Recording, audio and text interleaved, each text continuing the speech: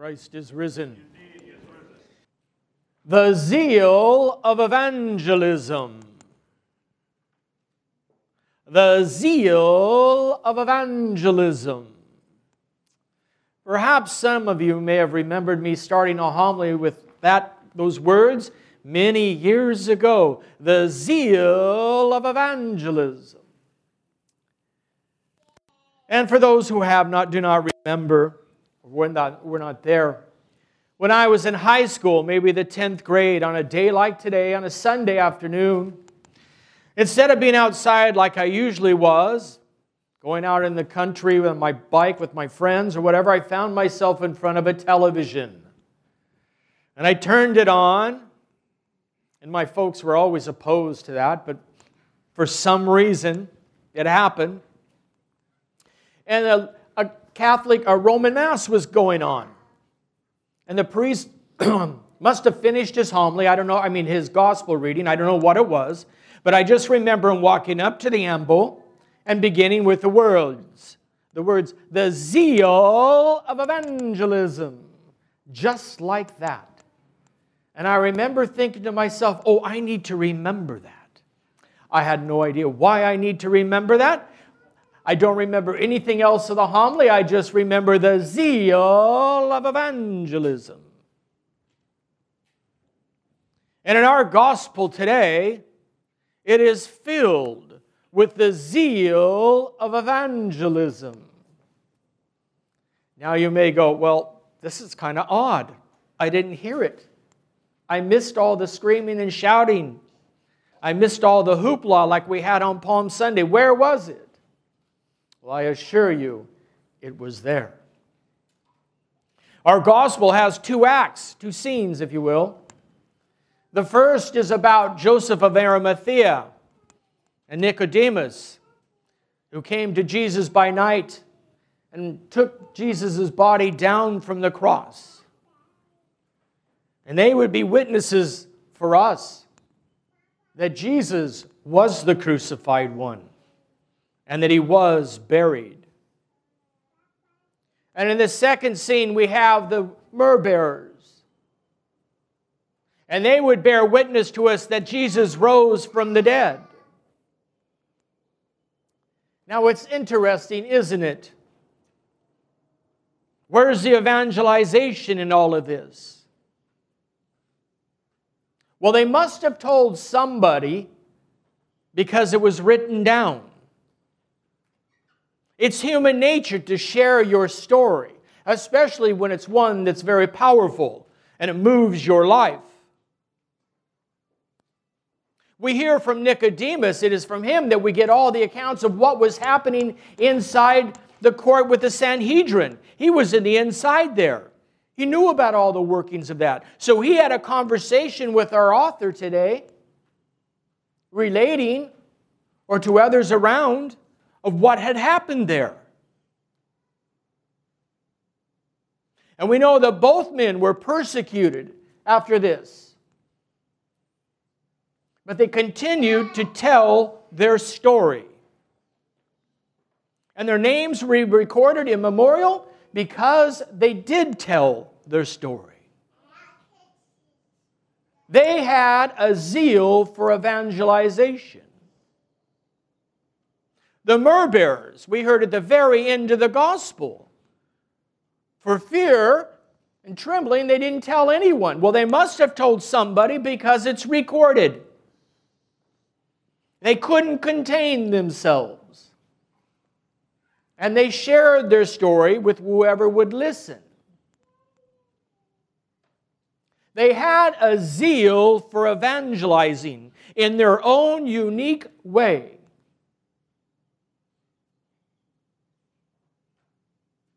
But what was the source of this zeal? What was the foundation of it all? What did Nicodemus and Joseph have to gain in any of this?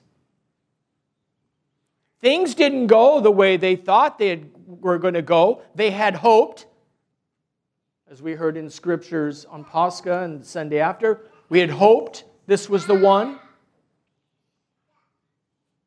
And yet something propelled them to go before a tyrant, to go before Pontius Pilate, who would just as soon have him crucified as anything else.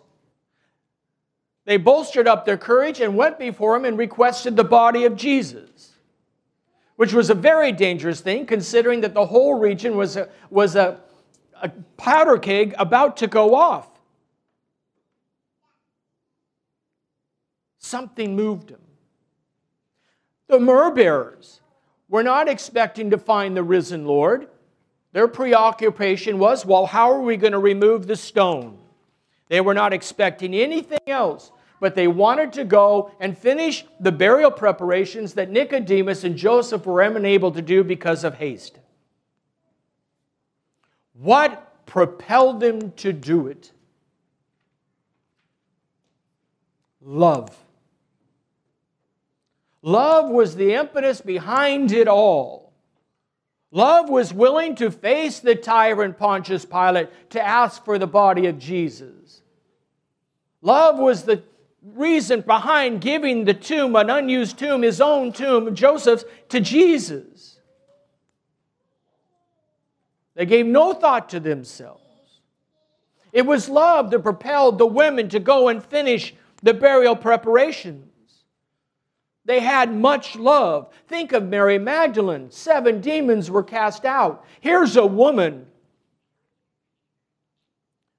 who was in the house of Simon the Pharisee and began weeping at the feet of Jesus and wiping his feet with her hair because her tears were on him.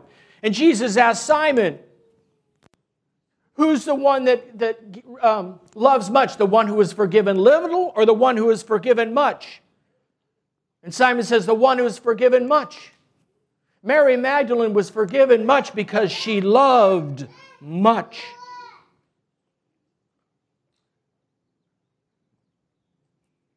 We are all called to have this zeal for evangelism. We were given the commission to go out and preach the gospel.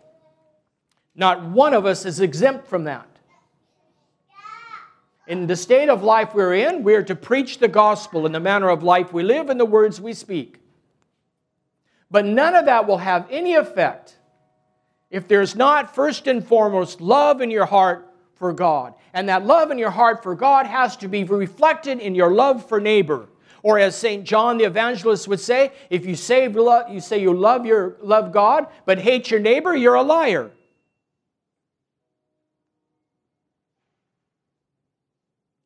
St. Paul says this about love in his letter to the Corinthians. If I speak with tongues of men and angels, but do not have love, I have become a noisy gong or a clanging cymbal. If I have the gift of prophecy and know all mysteries and have all knowledge, and if I have all faith so as to move mountains, but I do not have love, I am nothing. If I give all my goods to feed the poor, if I give my body so that it will be burned, but do not have love, I profit nothing. Love is patient. It is kind. Love does not envy. Love does not brag. It is not proud. It does not behave inappropriately. It is not self-oriented. Love does not take offense, and it does not keep track of evil. It does not rejoice in unrighteousness, but rejoices in the truth. Love bears all things, believes all things, hopes all things, endures all things. Love never fails.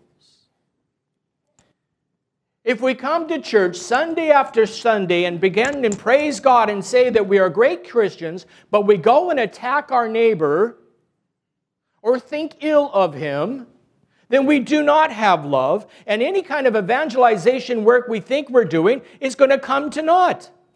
It will have no effect. If you want to be a Christian, we're required to be a Christian. We can't pick and choose what we're going to do. It requires us to love those who offend us. It requires us to do good to those who commit evil against us. But if we have love, then we can endure all things, believe all things. Then that love within us wells up into a real zeal for evangelism. Because when you learn to love like that, you have come and encountered the one who is love. You will have had that experience as Nicodemus and Joseph and the women, the myrrh-bearing women, to the point that you cannot contain yourself for the love of God and for the love of neighbor, and you want to go out and share it with the world.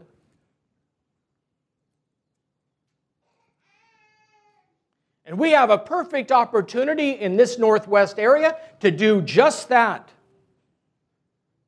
To forsake it all so that we can spread the gospel, that we can be men and women of love. Because we won't do evil. We won't take an eye for an eye. We'll turn the other cheek and we'll be who Christ has called us to be.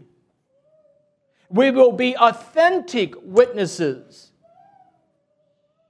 We will be authentic Christians. Because we're living as Christ has called us to live. Not pretending. Not skirting in the gray area. But making a deliberate action in our thoughts and our words and everything we do, that it is one of love and reflects the gospel. It reflects the one that we come here every Sunday to worship. So we're called to have that zeal of evangelism. We're called to the heavenly kingdom. But we won't advance, and we won't advance the gospel or build the church or bring hope to anybody else if we ourselves fail to have that love that we're called to. The myrrh bearers had that love. They didn't worry about anything. They were just going to do what they could do. Nicodemus and Joseph didn't worry about anything. They just did what they knew they could do. They didn't worry about it. They didn't live in fear. Love propelled them because they encountered love. They encountered Christ and it forever changed their life. It was an authentic encounter and they allowed themselves to be changed. If we love with this kind of love, it will change us. Because we will find that that love that we have encountered is none other than the risen Lord.